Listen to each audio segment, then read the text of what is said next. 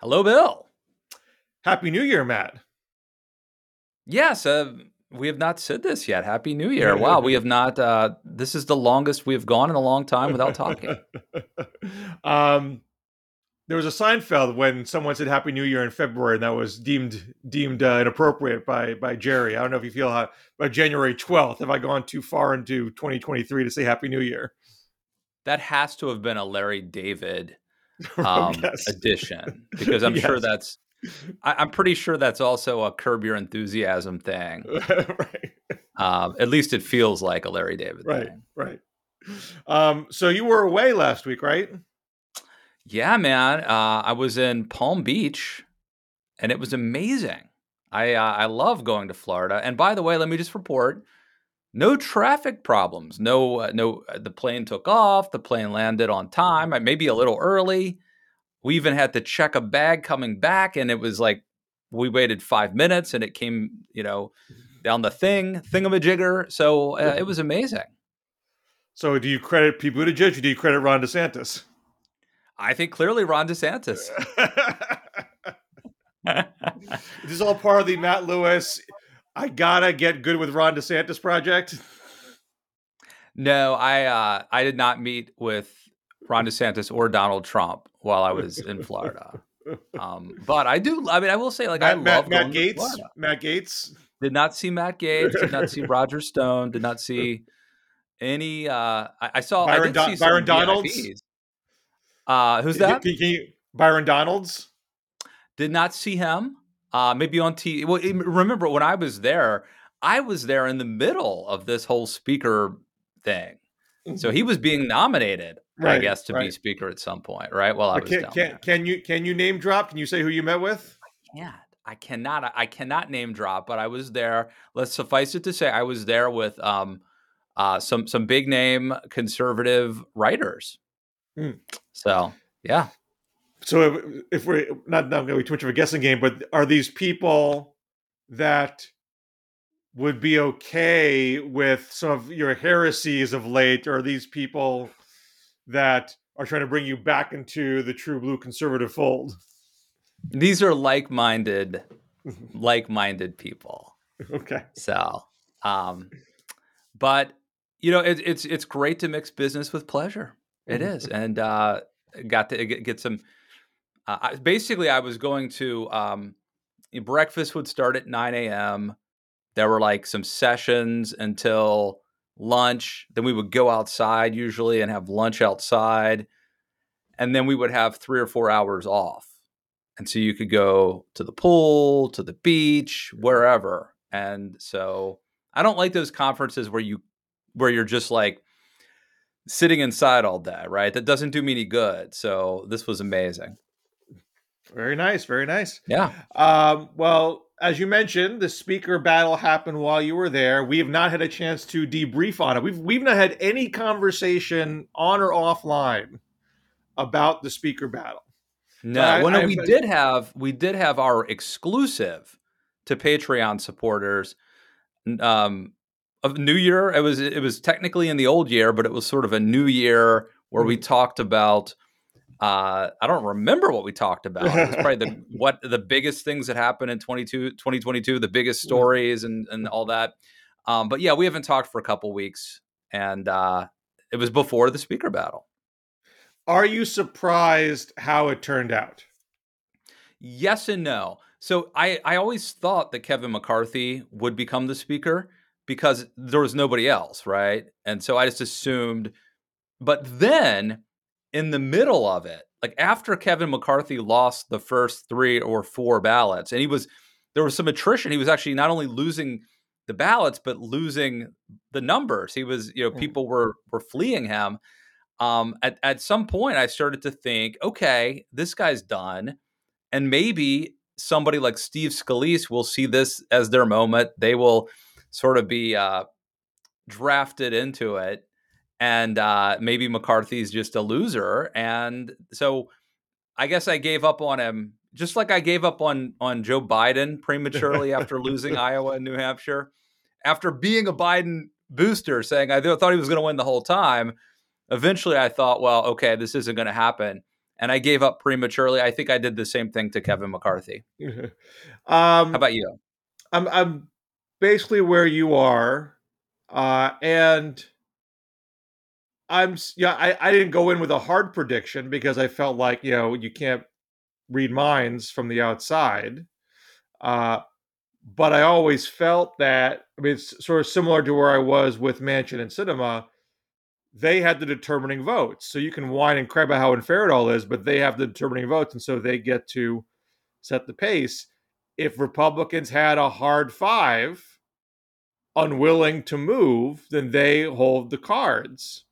And so, on one hand, as you said, you can't beat somebody with nobody, which is a point that I made in print during the attempt to stop Pelosi when she was running for speaker again in 2018. But I thought in this instance, you potentially had five people who just didn't care. Who didn't care they didn't have nobody. And if they didn't care, and their absolute bottom line was, we don't trust Kevin McCarthy, which is what they said, Yes. then you don't get Kevin McCarthy. So as long as they meant it, they could get it. At one point, Sean Hannity was badgering Lauren Boebert, saying, well, you don't have 218 for anybody. You only have 20.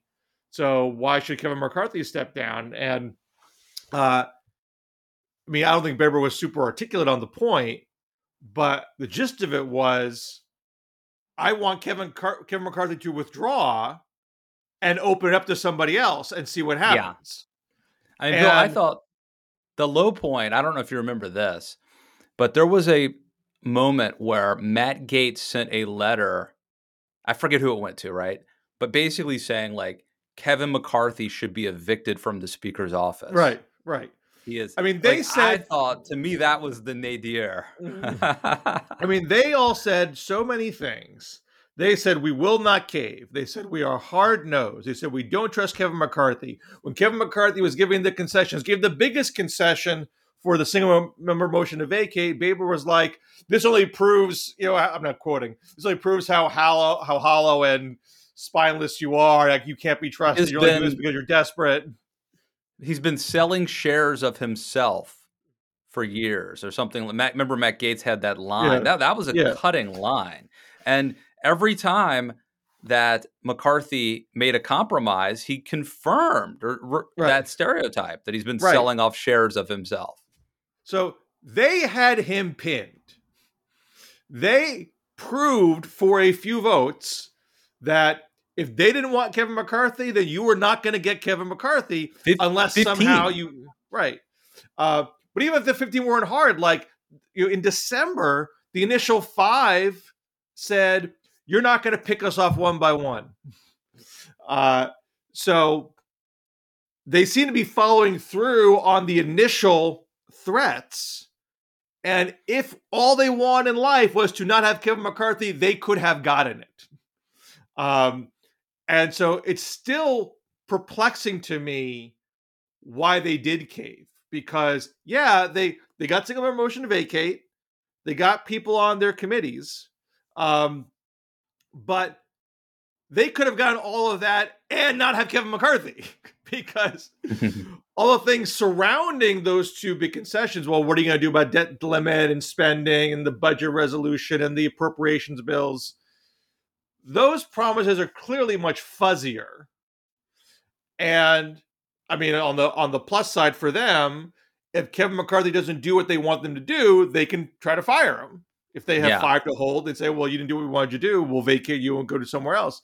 But if what they really wanted was someone they trusted more, so it wouldn't have to get to that point, they could have gotten it. And the fact that they didn't hold the line will make me wonder next time. I'm not sure you will when you thread it next time. I'm not sure you can hold the line because you didn't last time. So I think they hurt themselves in that regard. Well, I do think, though, and I wrote about this at the Daily Beast, that what they might have done is they might have just given in and said, look, it's a fait accompli. Kevin McCarthy is going to be speaker. Instead of this whole production, let's just go along with him.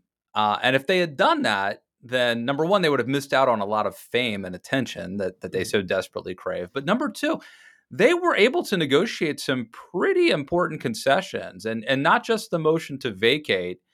Um, there are things like getting House Freedom Caucus members on the Rules Committee, Yeah, that's the next which biggest one. is a huge deal. And my understanding is that what it means is that the mainstream establishment, moderate, whatever we want to call these people, um, there are four of them on the Rules Committee. And in order to pass something or to basically get something on the floor, they will either need to have one Democrat join them or one Freedom Caucus member join them. That is my understanding from the Washington Post. I'm not an Right, expert right. on the rules, No, man, but that, I that mean, strikes me as a big you deal. need a majority on rules. And the That's a big majority deal. puts it on the floor. The other thing that they negotiated is that Kevin McCarthy controls the Super PAC Congressional Leadership Fund, I think it's called. And they have agreed. Now, here's the funny part, because ostensibly Kevin McCarthy doesn't control this group, Right, right? But right. obviously he does, because as part of the deal for McCarthy to become Speaker, this group made a concession whereby they said, we will not play in open, safe Republican primary races. We will not play there. And what that means is you can expect more Matt Gaetzes and more Lauren Boeberts to win primaries. This is a group that spent $250 million last cycle helping elect candidates that McCarthy liked. What would it be like if they weren't there?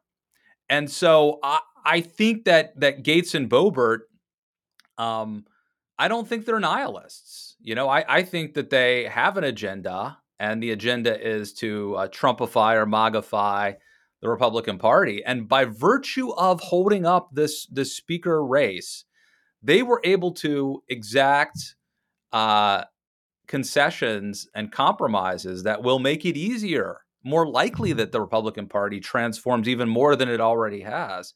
Now, to your point, Bill, why did they ultimately cave, though? I can only assume that they felt like they had to. Either some members of the five must have felt pressure, whether it was from Donald Trump or Laura Ingraham or Hannity. I don't know where the pressure was coming from, but there must have been pressure, because you're Well, right. that's what I don't really believe. I don't really feel like they were paying a price at home for doing this. There were other conservatives who were cheering them on. There was a letter from like a whole bunch of old school diehard conservatives like Ed Meese, basically agreeing with what they were saying. So at minimum, there was not unanimity in Republican conservative circles whether they were on the right side of history or not. So, I mean, maybe Boebert, because she barely won her reelection, is skirting with danger by being this hardcore, but she's going to be this hardcore anyway. I don't believe Matt Gaetz loses his primary over someone like this. And it's also, I mean, if you're going to pick a fight, and by the way, I assume this is a harbinger of things to come, but if you're going to make a fuss and make a stink, now's the time to do it, because you've got 2 years. This is the farthest out you could possibly be from the next election. And so, make your move now. But yeah, I don't know why they caved. I have to assume that it was pressure, because why not just keep getting attention, and why not demonstrate, get a scalp? Imagine if Gaetz and Boebert were able to get a scalp right out of the gate. I mean, that would have been they would have gotten more power by killing McCarthy than by caving to McCarthy. That definitively puts an exclamation point, like, you can't do anything without us. It's not fuzzy. So that's why I think it's weird that they did what they did. The other thing, Bill, is, as you noted a long time ago, McCarthy could have formed a coalition with Democrats And that almost was unthinkable. Like, Well, I do not think Democrats, I don't think any Democrats, maybe, like, I think Marcy Kaptur floated that she might cross over in dire circumstances, but otherwise, I don't think you could have got Democrats to vote for McCarthy. I think you've got Democrats to vote for somebody else who was not insane. Um, and if there were Fred Upton's name was floated right, at right, various points. right. Although Did he's you not in see? Congress anymore. Did you see the video of Matt Gaetz talking to AOC? Yes, and Paul Gosar talking to AOC. And apparently, reportedly, they were trying to find out, because if Democrats went home or just voted present, that could have screwed up Gates's plans. And so Right. apparently AOC said, no, we're not going to do it. I'm guessing Democrats were enjoying the spectacle and Oh enjoying yeah, watching yeah. And Republicans I make mean, fools of themselves. yeah. And look, I think it was not inconceivable that the Freedom Caucus overplayed their hand, and you got enough Don Bacons and Brian Fitzpatricks to say, "Hey, let's find someone who's acceptable to 10 Democrats and put this to rest." I don't think things got close up to that point to give reason for the Freedom Caucus to stand down the way that they did. But that was the only real card that the more center-right Republicans would have to play to cut the Freedom Caucus people loose. And things didn't really get close to that point.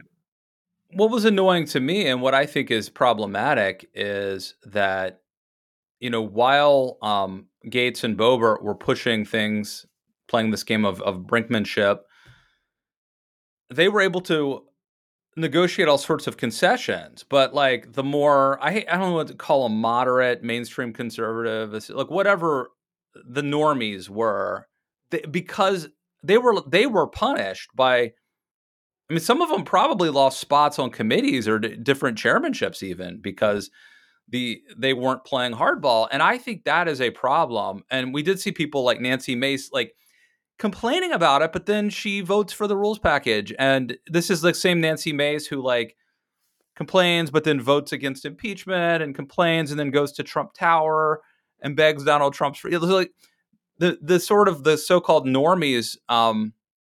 What is the Yates line about the worst are full of passionate intensity, and the best lack all conviction? That seems to be the case in the Republican Party. Well, I mean, we'll have to see if we reach a point where enough center-right Republicans are frustrated and feel like their political staying at home is being compromised by the Freedom Caucus calling all the shots. Nancy Mace, I believe it was Nancy Mace who was complaining that there was a rush to vote for on an abortion bill right off the bat. I think it's 12 Republicans in the new Congress who are in Biden won districts. And that's the majority. That gives you the majority. So, Nancy Pelosi was always very careful to keep the interests of the more moderate members in mind. She kept single payer off the floor, so there wouldn't be divisive votes on issues like that. And Freedom Caucus people are demanding votes on their pet projects. Just to circle back to something you were talking about earlier with this whole thing about getting the McCarthy-affiliated PAC to stand down in primaries. Can you imagine what the news cycle would be if Pelosi only got the gavel because her House Majority PAC said, okay, we're not going to get involved in races where Justice Democrats are backing a candidate? People would lose their minds that the Democratic Party was going hardcore socialist. And I think what you said, that this is a way to ultra magnify the party, is absolutely right. And it's gotten some coverage, but it hasn't really gotten explosive coverage. And maybe it will, depending on what happens in races, in 2024. But we don't know yet if there is a breaking point for the center-right Republican and say, look, we can't survive in our seats if you play the game this way. And the biggest test is going to be debt limit. And there's already some nascent talk about using a discharge petition And just to refresh everybody, I mean, a lot of folks might already know, but you have to raise the debt limit so Treasury has the legal authority to pay debt obligations. It doesn't in and of itself cut spending. This is to pay off debts that have already been incurred by past spending bills. So Congress has already, you know, passed the law saying we're going to spend this number of money, and if the Congress doesn't then follow through with a debt limit increase, they're basically making a promise they're not letting Treasury keep. So the Freedom Caucus types don't want to do that without a fresh deal to cut spending, although they didn't specify numbers in their handshake agreements with McCarthy on it. But they're grousing about the 1.7 trillion omnibus bill that just passed last month. So McCarthy and or the three Freedom Caucus people on the Rules Committee can prevent a debt limit increase bill from going on the floor, with the exception of use of the discharge petition process. If you get 218 on a discharge petition, that goes to the floor, circumventing the Rules Committee and the Speaker. There's a lot of hurdles you're going to jump through. You can't do a discharge petition overnight. There's like a protracted process. So that it's got to be queued up well in advance so you don't run into a problem of missing that debt ceiling deadline and going into default, which would jeopardize the full faith and credit of the American government. So there is some question whether that dance can be executed. But there's already talks about queuing it up, and they would need six. They would need six Republicans to cross over to do it. And if the Freedom Caucus people test their patience, that could happen.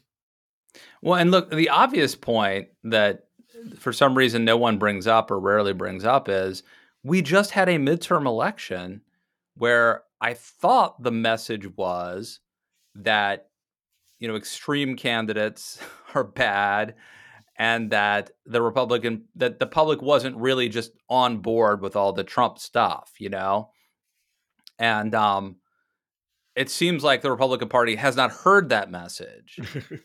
Although, and Ross Douthat had a column about this in the New York Times, in a way, some of what the Republicans are doing is not Trumpy at all. We are now returning back to more of a Tea Party era with the Freedom Caucus folks who want suddenly deficits matter again because a Democrat's in the White House. When Trump was president, spending wasn't a big deal. But now that Biden's there, we are reverting back to a different sort of more Tea Party-ish Republican Party, where you have these sort of showdowns over debt ceilings.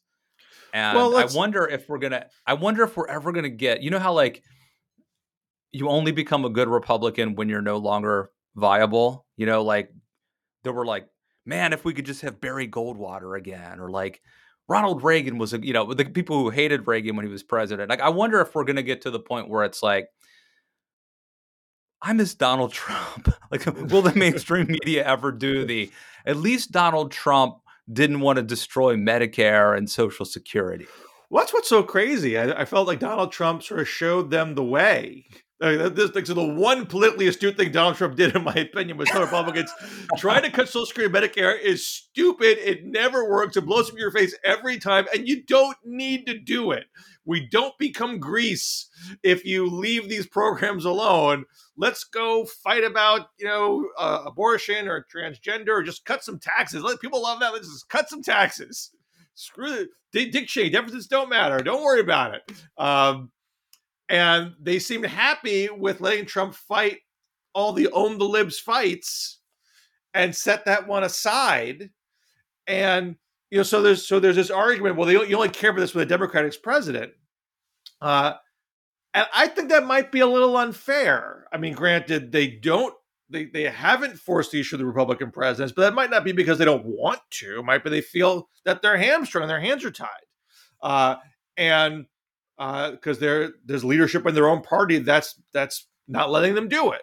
And so here's their chance. If you if they actually put Social Security, Medicare front and center in the government operation / debt limit fights to come, it may be because they actually mean it, because it's so politically stupid to do otherwise.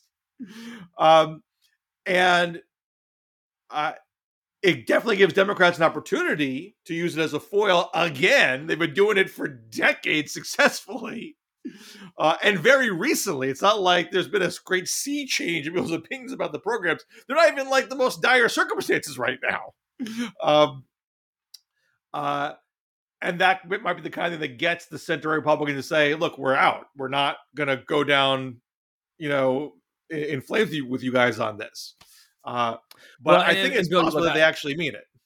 I'm all for cutting spending. I just would like to do it in a reasonable, rational way that doesn't potentially lead to an Armageddon. I think we need to do it properly. But the other point, though, it's not just things like welfare and Social Security. It could be Ukraine funding and defense spending that are also cut.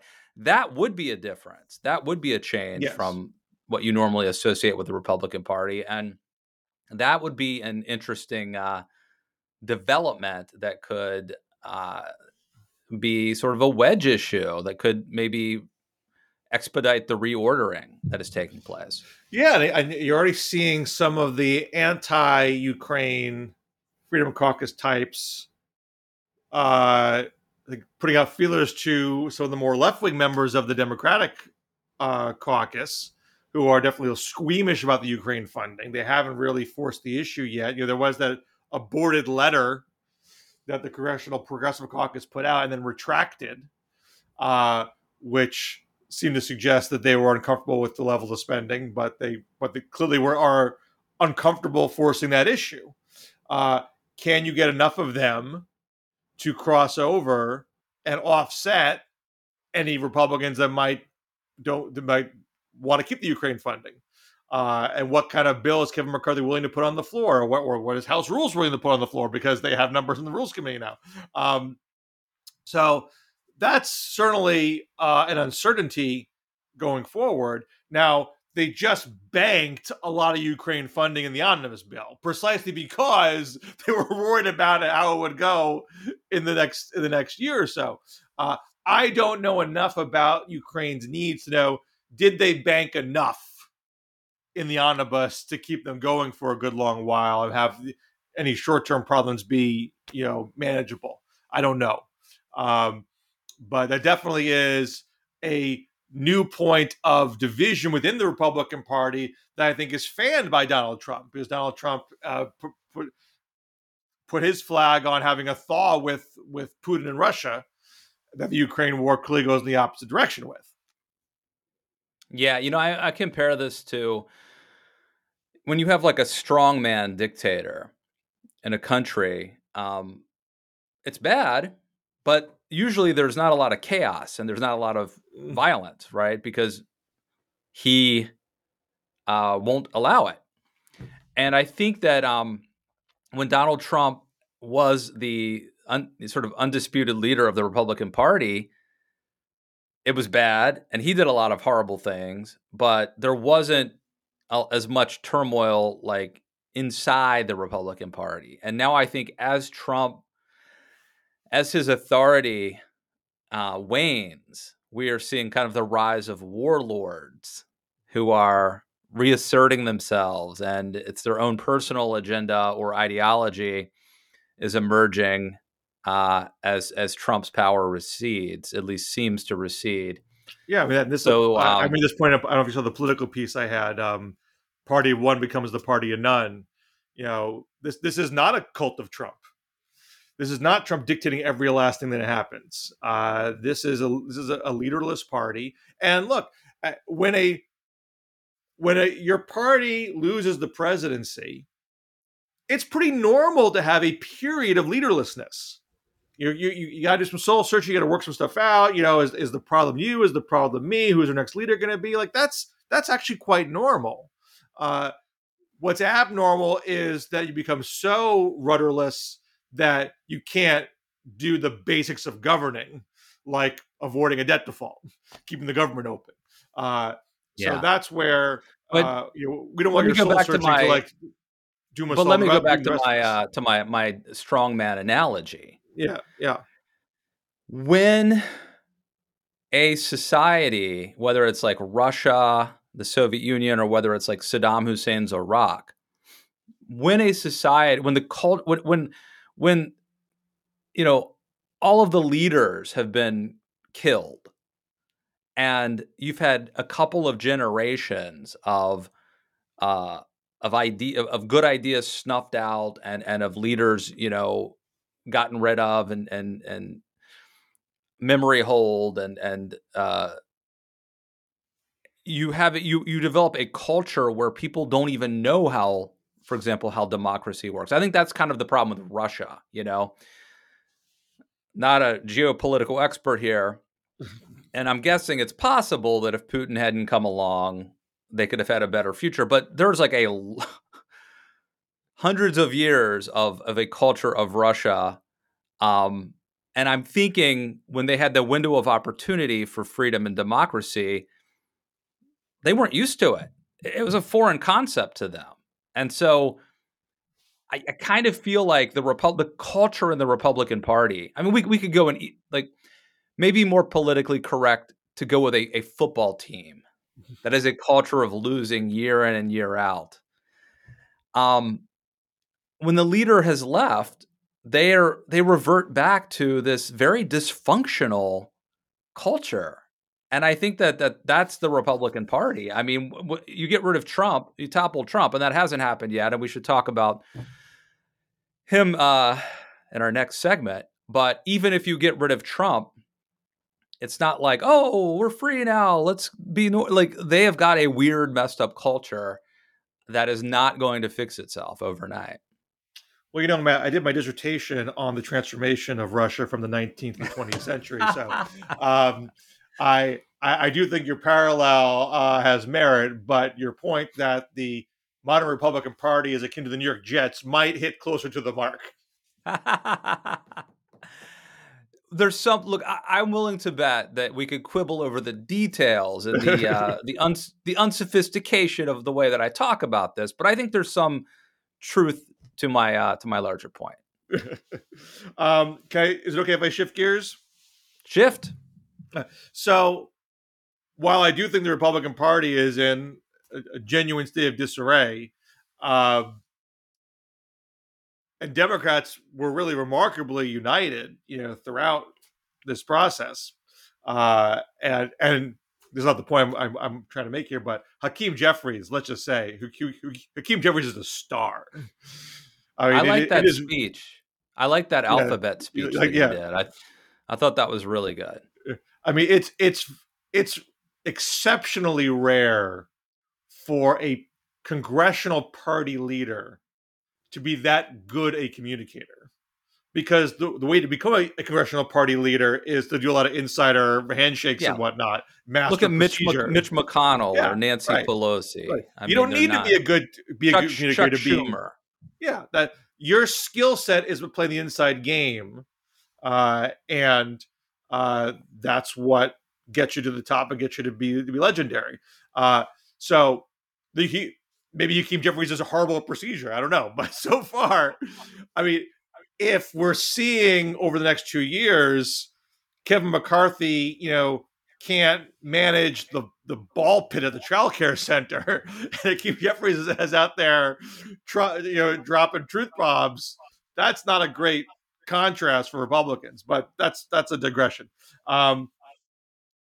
Democrats have a potential problem brewing with the migrant influx that's currently happening right now, because you're starting to see dissension in the party ranks. You're not seeing unity on the subject. You had the Colorado governor, Jared Polis, send migrants to New York and Chicago and have those mayors complain. You had Biden announce a new border strategy that was a mix of welcoming policies and restrictive policies. Wait, That Jared Polis sent migrants to New York and DC. New York and Chicago. I totally missed this story. That's Was it because this happened during the speaker stuff? So the Republicans were out there tearing each other apart. If that wasn't happening, and the story came out that the Democratic governor of Colorado sent migrants to 2 Democratic cities, that would have been the Fox News story 24/7 for a whole week. wow. Did he do it the way that like DeSantis and Abbott have done it, or did they agree to take he says no. I mean, what Governor Polis said was, and so here's the chronology. So you're getting they got about 4,000 migrants in the past month into Denver, mostly Venezuelan. Somewhat organically, it's not exactly clear why they came there, but they came on buses. And according to Polis and the Denver mayor, they came here. Most of them know somebody in New York and Chicago or elsewhere. They're not intending this to be their final destination. We're just helping them go where they want to go. We're not forcing them onto a bus. There's no stunt. There's no misleading promises. We're just helping them out. And we don't have the capabilities to keep them there for extended periods of time. We don't have the beds. We don't have the food, et cetera. The Chicago mayor was very pointed to Polis, saying, you're trying to wash your hands of your problem and dump them on us.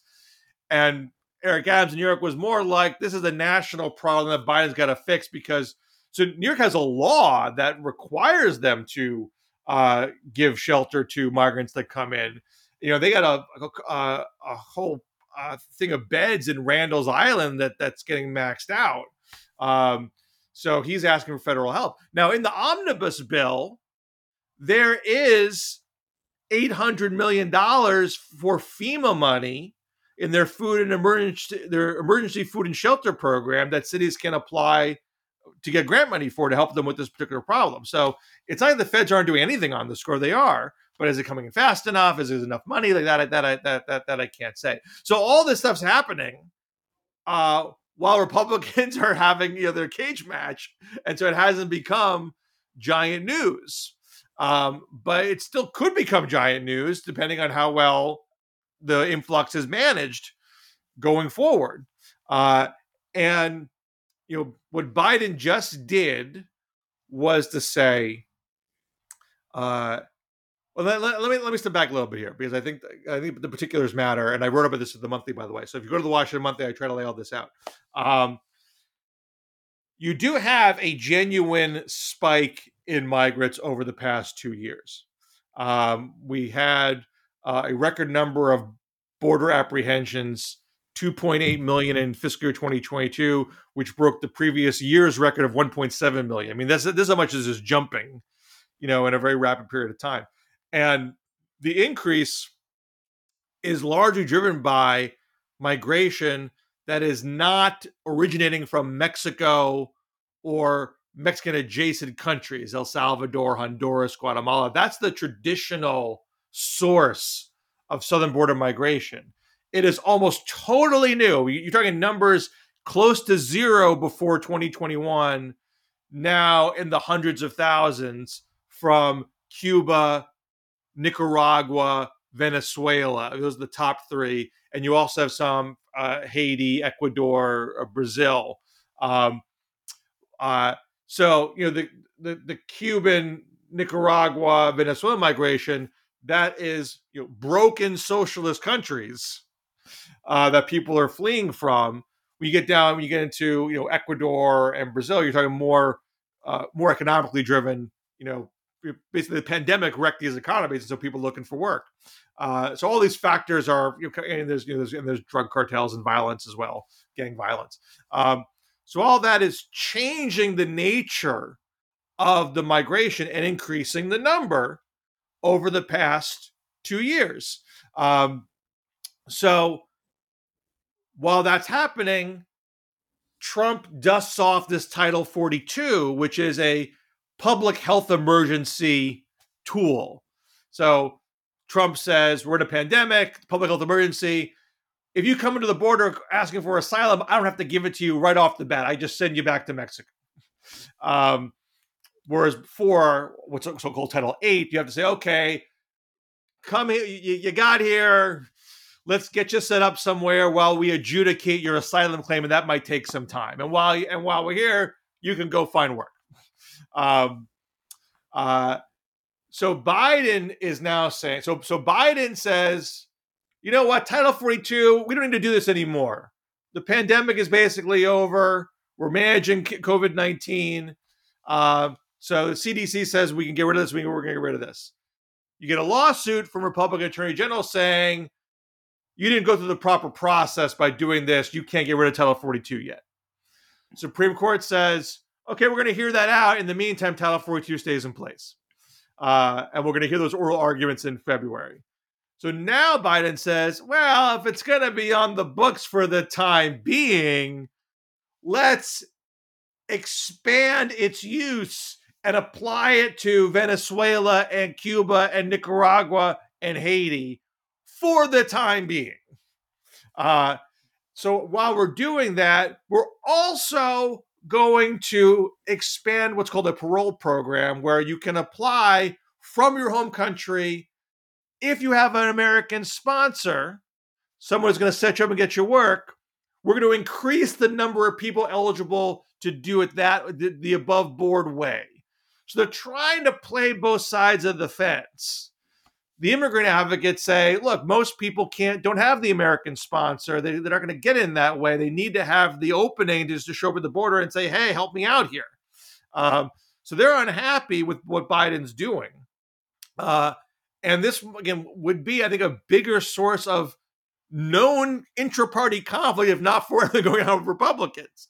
But it could still well flare up because the people still keep coming. And again, I can't know how well Biden's two-step is going to work in the interim, if it's actually going to successfully reduce the flow and alleviate the pressure on cities.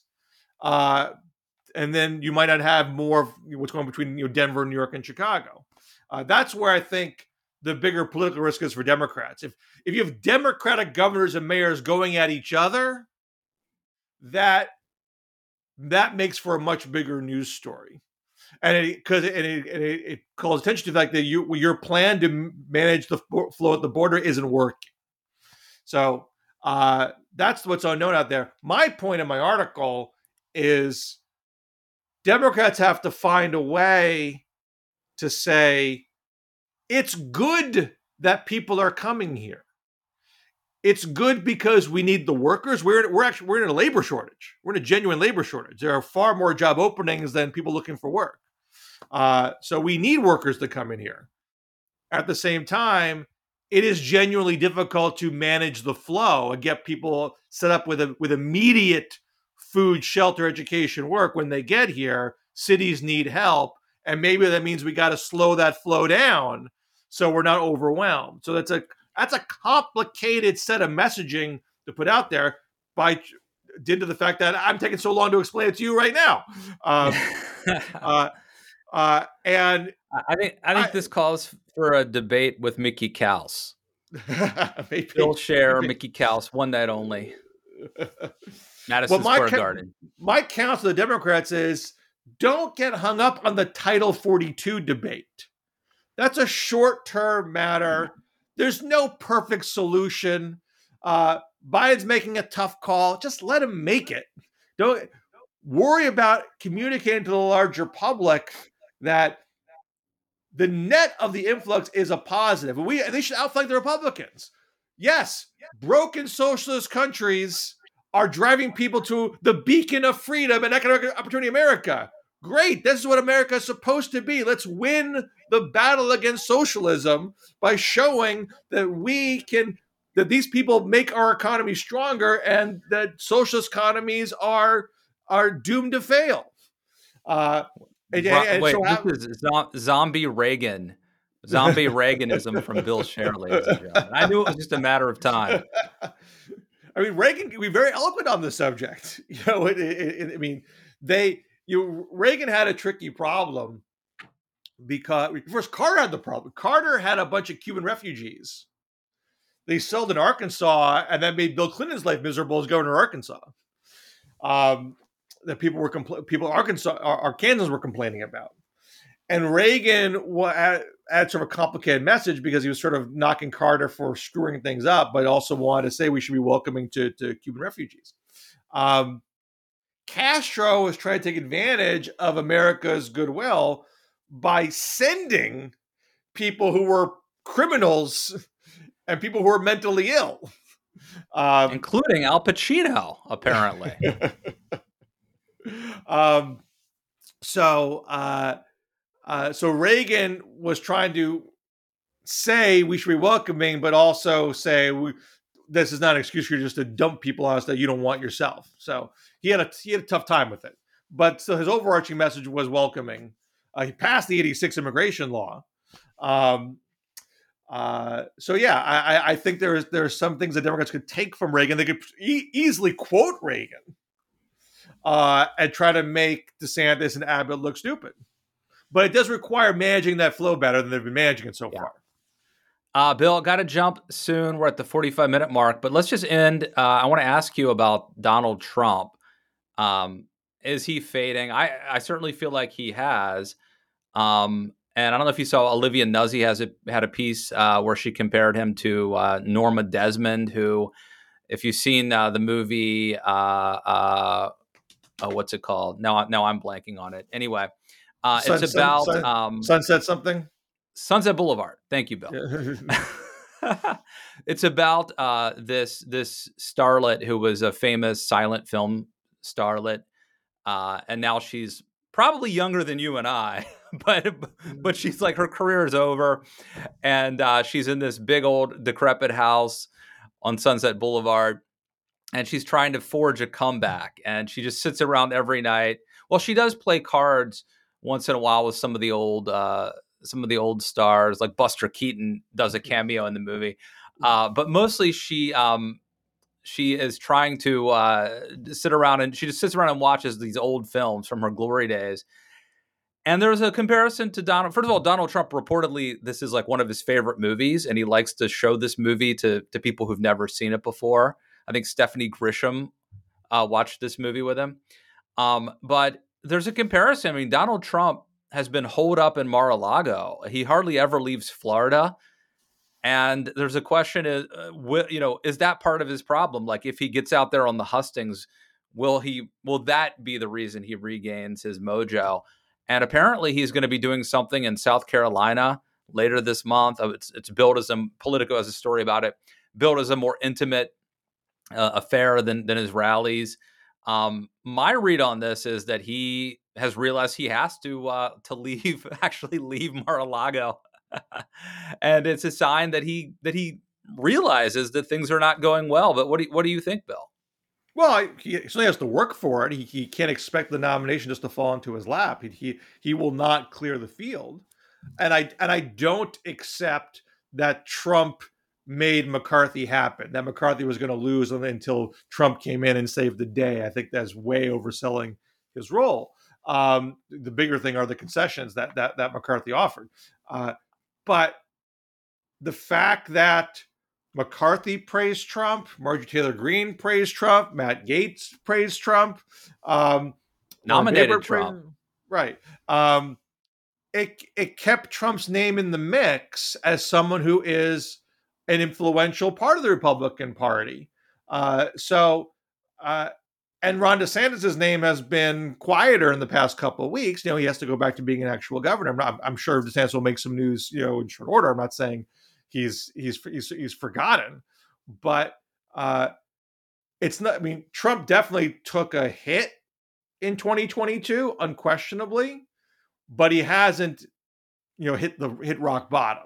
He still has his base of support. He still has friends in the party. He still knows how to, wedge himself into the news. And I don't think he's going away anytime soon. But hopefully he is going away from Florida. I do think he needs to leave his house if he wants to be president. And by the way, I might have said Nora. It's Norma, I believe. Norma Desmond, I think, is the name. But whatever. I think you got to leave your house. I mean, I've heard of a front porch campaign, but this is ridiculous.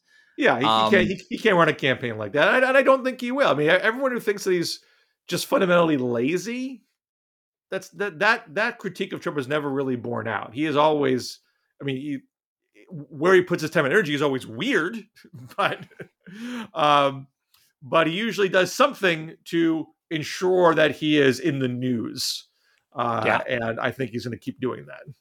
I do think he has to get out there. I do think he feeds off of people. And even though, to be honest, the rallies he's had in the last couple of years have not been good, and they have not moved the needle, and he has not rekindled the old magic. I still think he feeds off of the crowd and off of people, and you can't get it by going to weddings at Mar-a-Lago. So anyway, to be continued. Bill, share anything you want to plug this week? Well, I think I mentioned, so a piece of the Washington Monthly about Democrats and immigration, a piece of Politico, party of one becomes party of none. Also in the print issue of the Washington Monthly, also on the website, I might have mentioned it on the past show, my review of actually my computer's sitting on it. My review of A Man of Iron by Troy Senik, the Grover Cleveland biography, which everybody should read. I gave a mostly favorable review, but I do have my one quibble, which I can't remember if I mentioned it on air or not. This debate whether Grover Cleveland is actually a rapist or not. Yes. He takes issue with a charge made in the book A Secret Life, and I discuss the merits of both arguments in the review. So check that out. Check out my Daily Beast column about the Republican radical revolutionaries and how they were able to get concessions that I think will help Trumpify and radicalize even more of the Republican Party going forward. Check that out. I was on Morning Joe briefly yesterday. There was a problem with the FAA grounding, grounding flights that probably impacted my Matt Lewis, hardest hit.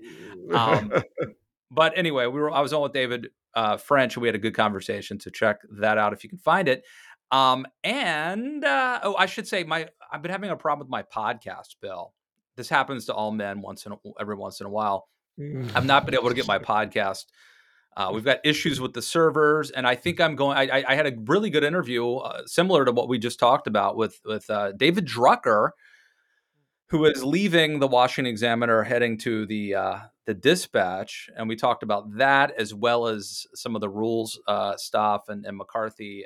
And I've not been able to put it on the Matt Lewis in the News feed. I'm just going to upload it, I think, to my Patreon listeners, make it exclusive to them.